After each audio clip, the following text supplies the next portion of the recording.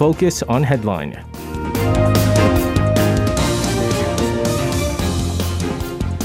All right, let's take a look at what major issues are making the headlines today on Focus on Headline. For this, joining us in the studio, we have our reporters Han-dan and Iji-sun. Guys, welcome. Good evening. All right, we are going to start off with South Korea, heading over to South Korea's southwestern city of Gwangju, because today, May 18th, a very significant day in Korean history. President Yoon Suk-yeol, along with 200 other politicians from both the ruling and opposition parties, gathering to, of course, commemorate and remember the May 18th pro-democracy movement. Tan, a lot of media attention was focused on how today's commemoration was very much different from the past. So let's get the details of the event. Right. President Yoon Suk-yeol commemorated the event in a quite different style compared with the past conservative leaders. As you know, the May 18th pro-democracy movement was an uprising that broke out in 1980 against then authoritarian regime ruled by the late military dictator Chun Doo-hwan that occurred in Gwangju and surrounding areas in South Jeolla province, a traditional liberal stronghold. So ceremonies commemorating the movement were largely more simplified by the conservative leaders and parties than the liberals in the past.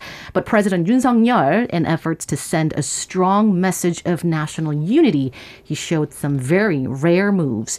He made an entrance through the door of democracy with bereaved families of democratic fighters, marking the first conservative leader to do so. He also sang the protest song Ime 행진곡, or Marching for the Beloved, breaking from previous conservative governments which had refrained from singing that song in unison.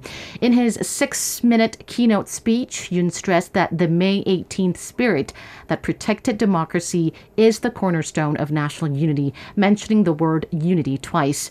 The word freedom was the most frequently mentioned word in his speech, in which he said the value of democracy and human rights is a philosophy of integration that unites the people. And what was notable was that he added a sentence that wasn't in the script. He said, "All Koreans who love freedom and justice are all citizens of Gwangju," expanding the May 18th spirit of democracy to beyond Gwangju, the home turf of the liberals. President Yoon had previously stated that he believes the May 18th spirit must be stipulated in the Constitution, but he didn't mention directly about this and instead defined the spirit as the restoration of a universal value and the very spirit of the democratic Constitution. Yeah, and that very message that you just talked about here was something that he also said, I believe, back in November of last year when he was the then presidential candidate. But Tan, an unprecedented number of politicians from both the political aisle headed down for the event. Tell us more about this. That's right, except for a few who were physically unable to attend due to business trips or COVID-19. Nearly all members of the ruling People Power Party accompanied the president, while about 100 members of the main opposition Democratic Party were also there. Leaders of both parties attended a series of election policy meetings ahead of the June 1st local elections while meeting with citizens in Gwangju. President Yoon Suk-yeol suggested that his cabinet ministers and top presidential aides also accompany him, also a quite rare move for a conservative leader. And instead of boarding a helicopter, he chose to ride the KTX bullet train for a more intimate conversation with them. Now, we do have this new administration led by, again, the 20th President Yoon Suk-yeol, and he is, carefully picking out the lineup of a new cabinet. There has been some hiccups, but nevertheless, we're almost closing in on a full cabinet here. Already shows 16 cabinet members as of yesterday. Ji-sun, let's get the details of his new cabinet. Well, yesterday on May 17th, President Yoon Suk-yeol appointed Han Dong-hoon as Justice Minister and Kim Hyun-suk as Gender Minister. Han Dong-hoon is a former colleague of President Yoon and a senior prosecutor. Kim Hyun-suk is a former lawmaker. Both are apparently controversial picks. Han Dong-hoon faced opposition by Democratic Party lawmakers during his confirmation hearing because of some allegations that his daughter exaggerated her extracurricular activities in high school to get into college. But this was not the only source of controversy. He joined the prosecution in 2001, and since then, he's known for investigations into high-profile cases, and oftentimes he accompanied Yoon Suk-yeol one of the cases he was involved in was the probe of a corruption scandal that ousted the former president Lee Myung-bak. And then he was also investigating the case on the former Justice Minister Cho Guk and his family. He even worked under Yoon on cases against Lee Jae-yong, the vice chairman of Samsung Electronics. Kim Jong-un is an economic professor at Sungsil University and a former lawmaker. She will be the Minister of Ministry of Gender Equality and Family, which is an agency Yoon Suk-yeol pledged to abolish before he became the president. Kim Jong-un served as Yoon Suk-yeol's special policy advisor while managing Korea's low birth rate related policies, and she was a senior secretary for employment and welfare in the Park Geun-hye administration.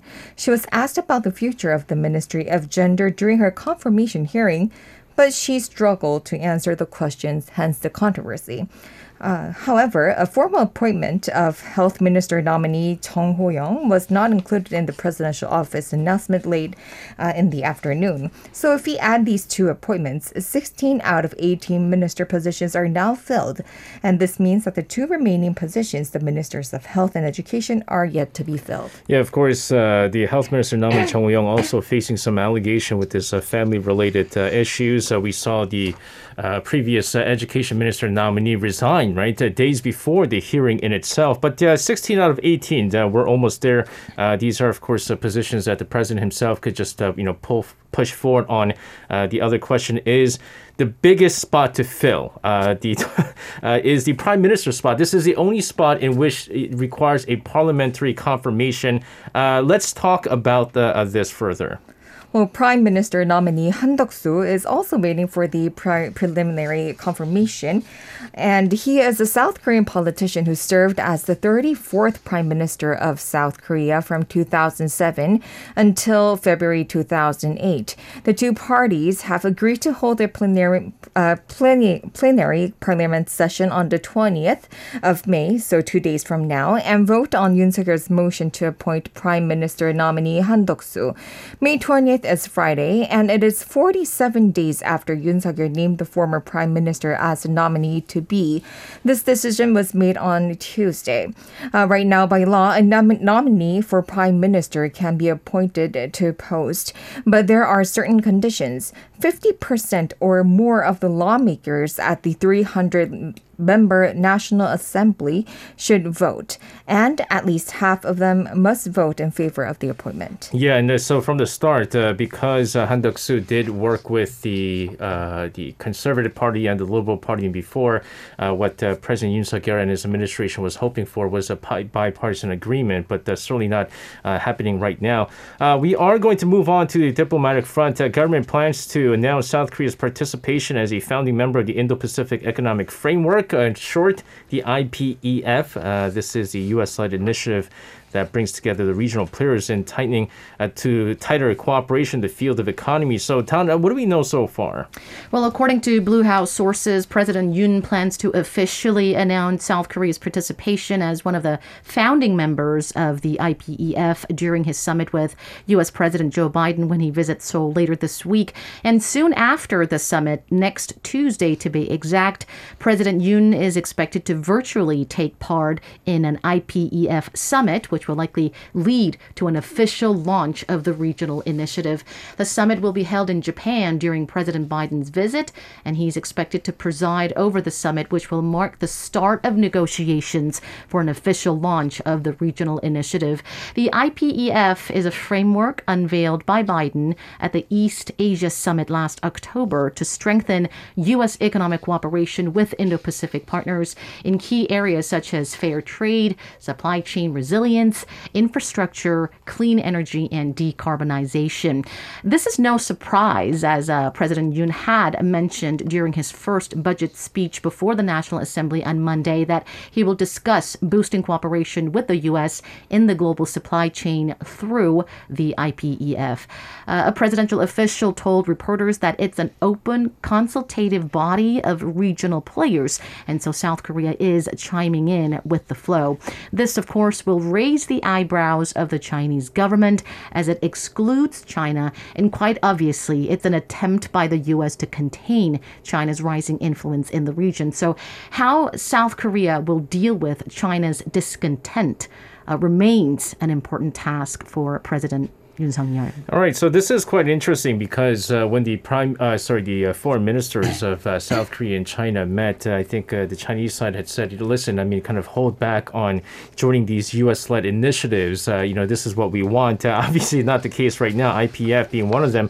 What's your take on South Korea joining this U.S.-led initiative, the IPEF? Let's start off with you, Ji-sun. Well, joining the IPEF is hardly a surprise because ever since he was a candidate, he said that his focus is going to be restoring the relations with the U.S. And personally, I think joining IPEF or some kind of economic framework led by the U.S. was going to happen sooner or later.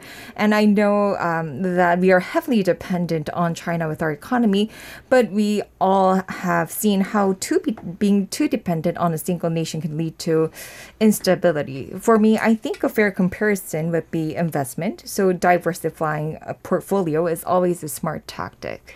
Yeah, again, I mean, that was kind of what we saw before, right? There was times when there was a shortage of, the urea solution. We were saying that there was too much reliance on, China. And so when they weren't distributing it, they were saying, we need to diversify the portfolio. But the bigger picture out of this is it, to diversify the portfolio, or is it to, again, join the U.S.-led initiative to straight going to go away from China is the big question. But Tan, what about yourself? What's your take on South Korea joining the IPEF? Among the founding members of the IPEF include Japan, Australia, the Philippines, New Zealand, and India, and Singapore. And I want to zoom in on Singapore. It's a country where nearly 75% of the population are of Chinese descent. And yet it amazes me how Singapore successfully balances its relations with the U.S. and China, and quite often while keeping a cozy military ties with Taiwan even. And so I think there's quite a lot to learn from this Singapore's dignified, if you will, diplomacy. And having said that, I welcome South Korea's decision to participate in this new U.S.-led initiative. A top U.S. expert on North Korea and international affairs in the Indo-Pacific region, Victor Cha, I remember him once saying in an interview that South Korea may eventually be isolated from all these U.S.-led groupings, and seeing all these global struggles in the past few years, such as global supply chain bottleneck and the outbreak of COVID-19, the unprecedented consequences that we're seeing already from climate change, I think it is about time that South Korea elevates its cooperation and its ties with the other regional players to better cope with these issues that we call the new security issues. But of course, we shouldn't rush it. I think we should take incremental steps. And there's one major hurdle that we need to overcome, and that is needing to form closer ties and even closer military ties with Japan when taking more active participation in all of these U.S.-led groupings, because it would mean closer ties with Japan and closer military ties even with Japan. The public sentiment towards Japan right now, not friendly at all. Seoul-Tokyo relations still remain icy, chilly, and so that is one of the hurdles that we need to overcome. And so, yeah, I think we should take incremental steps and to make sure not to provoke China too much, but I think we are headed in the right direction. Yeah, except I'm not 100% sure how the people will feel about close cooperation militarily with Japan, only because of, again, the historic issues, right? I mean, that's I think the first step is kind of improving the economic relations between the two countries. First things first. But what's interesting with the IPEF, right? So you name some of these countries, and all the countries that you mentioned there, well, not all, they also include members of the Quad. Right. And of course, South Korea, it seems like right now the consensus is they're not going to be joining the Quad per se, but they're going to be joining the Quad as a working group is the consensus right now. So you have the IPEF, which is basically the economic framework, and then the Quad being kind of the defense network amongst those countries, right? So the big question is, I know it's good to diversify the portfolio, but when you have the IPEF and potentially joining the Quad as a working group, are you guys concerned maybe then are we too isolating China right now? Because they are the largest trading partners of South Korea. Is that a concern that comes to your minds when we talk about this? Ji-sun. Well, that's a very tricky question. And that is definitely going to be one of the biggest problems that we're going to be facing. But right now, we have the Shanghai lockdowns, and we have seen so many difficulties with regarding exports to China. So I think China might feel that they are being a bit isolated, but in the end, the cooperation will have to be restored. And for now, I think it is the smart tactic to join the IPEF. Yeah, but I mean, again, COVID-19, it could be like a temporary thing. Talon, what about yourself? I mean, is this is it too abrupt, right? I mean, they're kind of going at the IPF and potentially working group for the Quad. So. Which is exactly why I said we need to take incremental steps. And Yeah. you brought a very important point about China, but I think I'm more concerned about South Korea being isolated from all the new groupings, all the new regional groupings, than having its relations with China going sour. I think I'm more concerned about South Korea in the end being isolated from all these groupings, having just China in mind. I think we will have to carefully and very thoroughly weigh the pros and cons of this. And I don't have exact data Yeah, or yeah. numbers to back my argument right now, but I think we should learn from countries like Singapore as well as Australia. Remember how Australia very adamantly reacted and responded to China's, what was it? Was it about urea Urea, it was solution? urea, right. yeah. But look at Australia now. Is it still struggling? I don't think so. It found its own ways of handling things without by reducing its reliance on China. Also, our relations with China got sour when we deployed THAAD, but then now it got a lot better. So even if the things are going to go bad or south for a while, I'm pretty sure that we're going to recover and overcome the crisis. Yeah, again, I mean, just the thing is, I think South Korea has done over the several years, they've done a fantastic job, I think, building relations with many different countries, right? But again, it's these groups that are being formed that's a little bit tricky, right? Because a lot of people are saying these groups are formed sort of to isolate certain regions from China is what it is. So when it's like openly saying that it's trying to isolate China, these teams I'm never a big fan of teams forming. That's the reason. But again, if it doesn't impact South Korea too much, and I think you make a very good point. There are countries I think South Korea could maybe learn from, like Singapore is a very good example. So we'll see what happens. But another thing that we're watching very closely is, of course, U.S. President Joe Biden expected to visit South Korea this week. Let's talk about what are his plans, issues that are going to be discussed with the new South Korean president. Ji-sun, you have more. Yes, so U.S. President Biden is expected to visit Seoul on Friday in the afternoon this week. And this is going to be the first visit made by Biden since his administration, and that will happen only 10 days after the launch of the Yoon administration. So that is going to be the earliest Korea-U.S. summit following a South Korean president's inauguration. As soon as he arrives, he will visit the Seoul National Cemetery to pay tribute on Saturday. And the official summit is set to happen on Saturday, the second day of Biden's 3-day visit.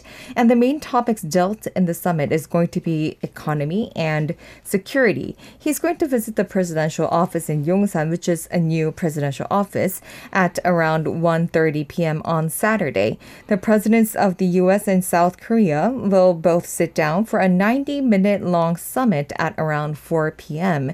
Although the final details of the summit are yet to be finalized, 3 main agenda are expected to be discussed at the summit table. First being the Allies' coordinated response against North Korea's provocations, especially against the backdrop of the regime's successive missile tests and apparent preparations for a 7th nuclear test. The second agenda is ways to increase contribution on global challenges, and last but not least, issues surrounding economic security.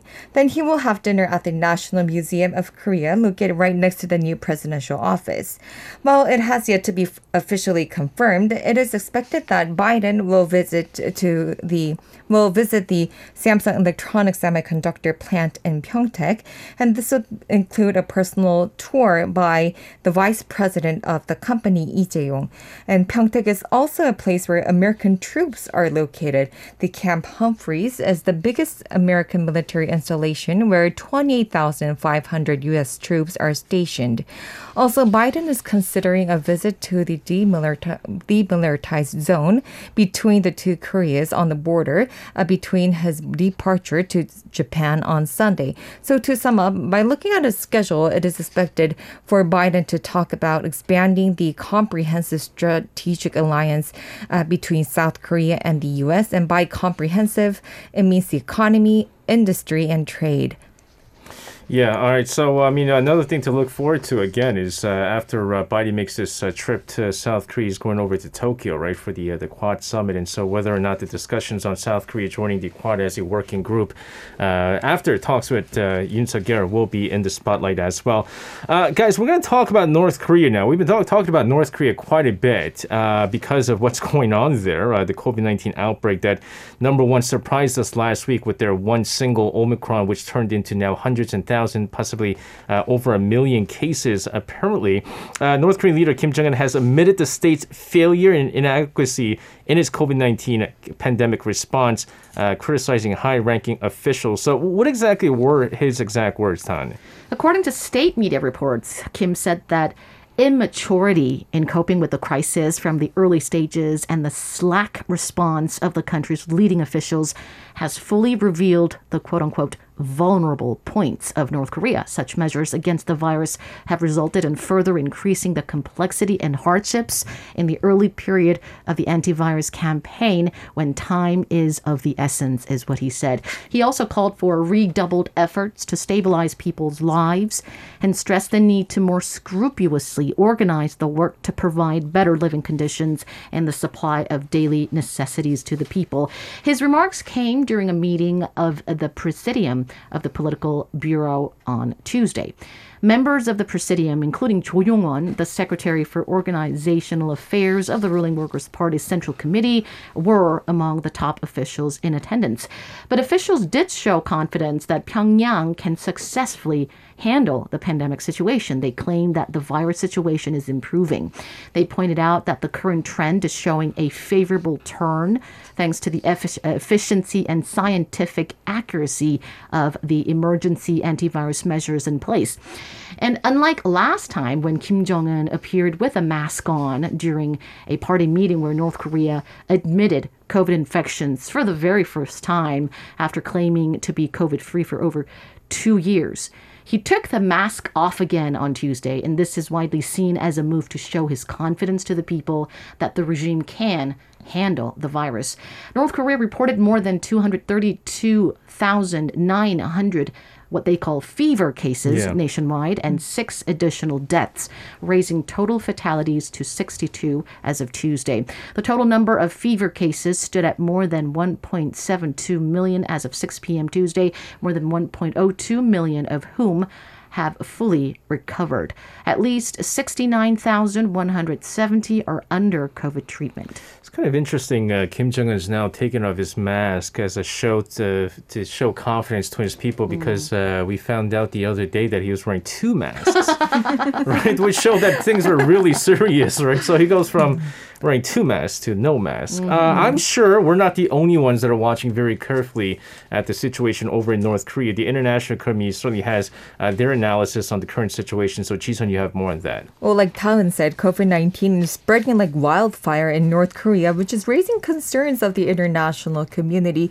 including the UN Human Rights Office.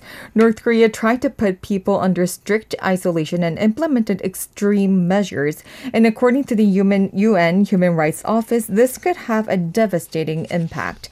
This is because isolating its residents can block people from getting food or water supplies, basically the basic needs of the people. And this is why the office also urged Kim Jong-un to take necessary and appropriate measures. And the UN is not alone. The WHO also expressed its concern.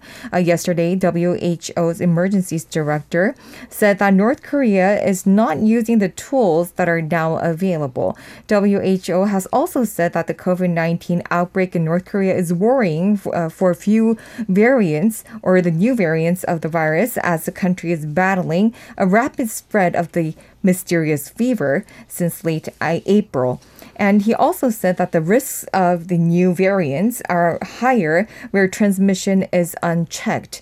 The Director General of WHO also urged North Korea to share data and information regarding COVID.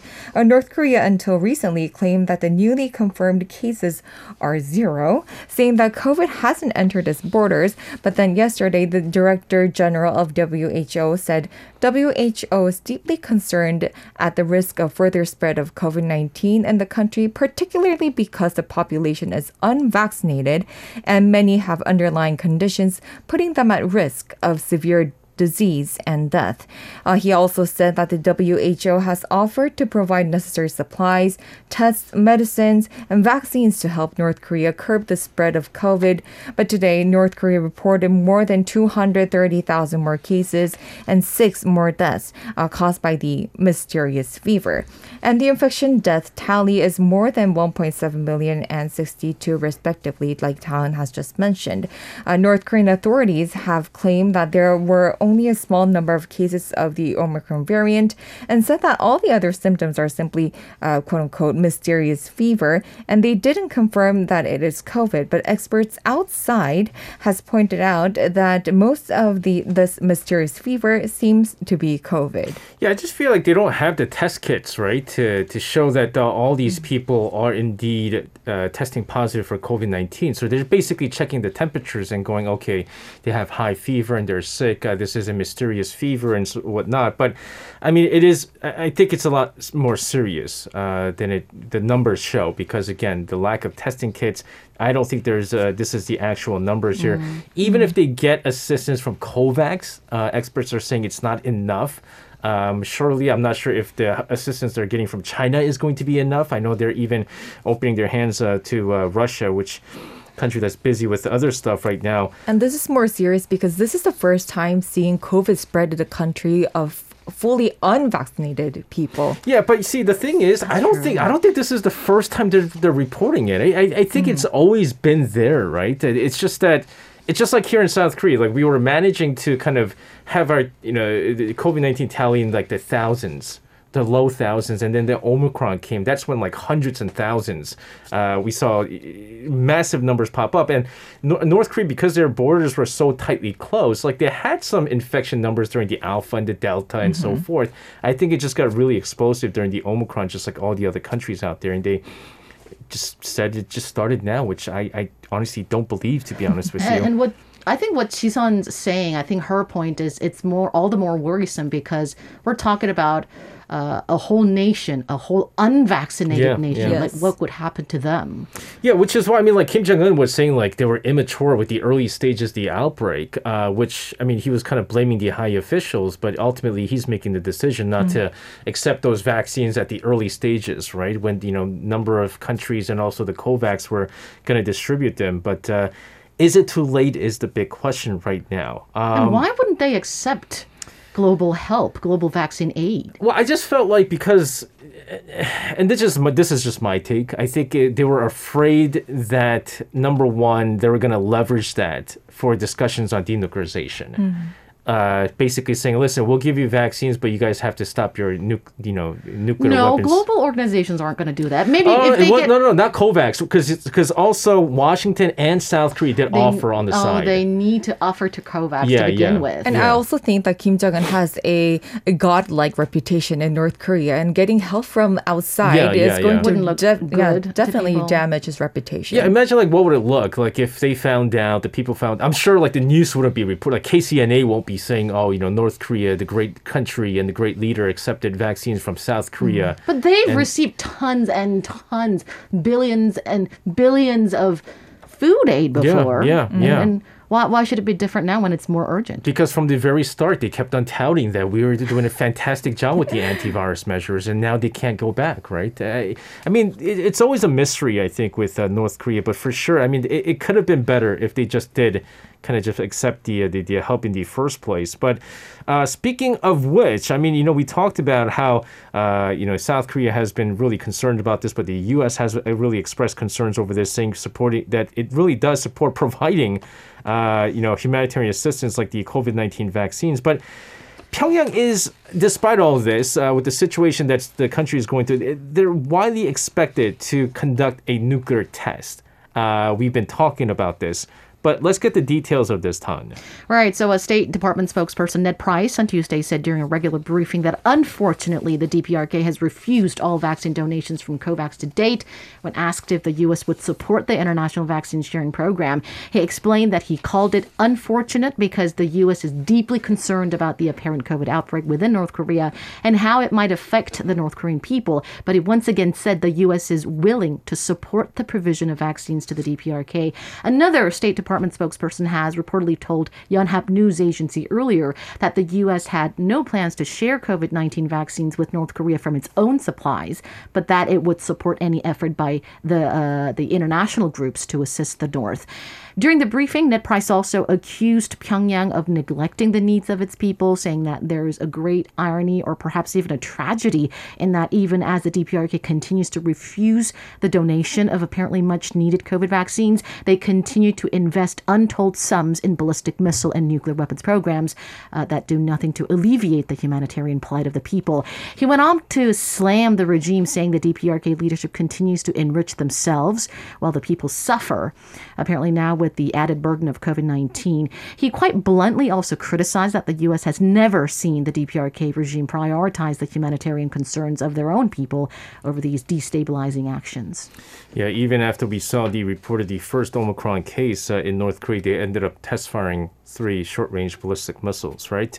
North Korea's ambassador to Moscow, Shin Hong-char, meeting with Russian Deputy Foreign Minister Igor Morgulov to discuss cooperation in COVID-19 response. So obviously we're seeing not only some assistance from China, but potentially Russia as well. How much do we know about this particular meeting? Well, according to Russia's Ministry of Foreign Affairs, Tuesday, the two discussed various bilateral issues, including Pyongyang-Moscow cooperation to curb the spread of COVID-19. The ministry did not disclose further details of the meeting, but it's presumed that talks were centered on Russia's support for tackling COVID-19 in North Korea. Earlier on Tuesday, the Russian embassy in North Korea told a Russian news outlet that foreign embassies in Pyongyang have been in strict quarantine due to COVID-19 since last week. It added Pyongyang's foreign ministry is strongly advising foreign embassies not to even set foot outside the embassy zones. Guys, we're going to go from the dire situation in North Korea to South Korea now with COVID-19. Certainly things are improving, but it's not actually going down as much as we had hoped so. Still in the 30,000s. Ji-sun, let's get the latest details. Well, South Korea reported 31,352 new COVID-19 infections today, remaining in the 30,000 range for 2 straight days. And this figure is the lowest figure reported on a Wednesday. Meanwhile, yesterday, Korea's COVID-19 heroine, Jung Eun-kyung, left the office of KDCA as the chief. She was the heroine behind Korea's battle with the new coronavirus for the past 2 years and 5 months. She practically lived at the agency to swiftly react to emergency. And as she left, she said there were many challenges caused by uncertainty, but thanks to the trust the people of Korea had in the prevention agency and the dedication medical personnel showed, we were able to overcome the COVID crisis, and for that, I extend my greatest gratitude. She also said that she has a quote-unquote heavy heart because she has to leave before COVID is completely over. She was recognized as the heroine and was the most watched mouth during the onset of COVID-19 outbreak as she briefed the nation daily on the developments in calm and reassuring voice and made the Times 100 most influential people of 2020. She has now left the KCDA as President Yoon Suk-yeol named Baek Kyung-nan, an infectious disease professor at Sungkyunkwan University, as new chief. KDCA chief Jung Eun-kyung, I should say former now, was just an incredible person. I think there was not a single person here in Korea who was not thankful. Her leaving, I guess, her post was one of the saddest things to see, to be honest with you. But who was she to you guys? I mean, she certainly did help out everyone here in Korea. But if you could, I guess, send out a message to Chung Eun-kyung, what would it be? Starting off with you, Tan. You know, it was quite ironic how I felt quite reassured and calm despite the surging cases, surging number of infections and worsening situation. It was just very reassuring just to see her and hear her calm and reassuring voice and her tone during the regular briefings. And it was quite heartbreaking for me to see her face get thinner and thinner and her dark circles get darker and darker each day. The hair is getting whiter. Exactly. But nothing. I have nothing but total respect, sincerest gratitude for her. She's a true heroine. She's an Iron Lady, and she, I think, definitely deserves the title, the Times 100 Most Influential People of 2020. I think she was also the symbol of transparency of our government's COVID measures. And so, nothing but respect. Thank you so much. 너무너무 수고하셨고 감사합니다. 지선? Well, I was going to say the same thing. She deserves all the respect from all the Korean people. And she has been one of the most inspiring female leaders of this nation and for all times. And I still remember the photo of Chung Eun-kyung going to work with the hair roll, which really shows how hectic her schedule was. Right. Yeah, and her dedication to her remember job that. as well. I remember that photo too. It was really heart-touching. It's just incredible, right? And I think what really stood out for me is the fact that, for example, if you go to the United States, you have Dr. Anthony Fauci, who might be kind of equivalent to Chung Eun-kyung. But there's like people who are not big fans of Dr. Fauci. But here in Korea, despite whatever political ideas you have, they were always saying, but do not touch Chung Eun-kyung. It's like She's a heroine. Yeah, it was. I think there was all arenas. I think people showed only but respect for her, and we again.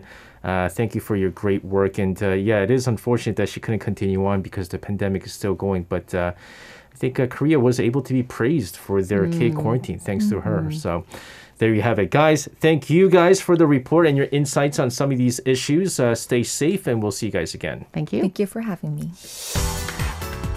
You can listen to Korea Now with me, SJ Lee, by downloading the Arirang Radio application or tune in online by visiting www.arirangradio.com. So make sure you tune in Mondays through Fridays, 6 p.m. to 8 p.m. Korea time.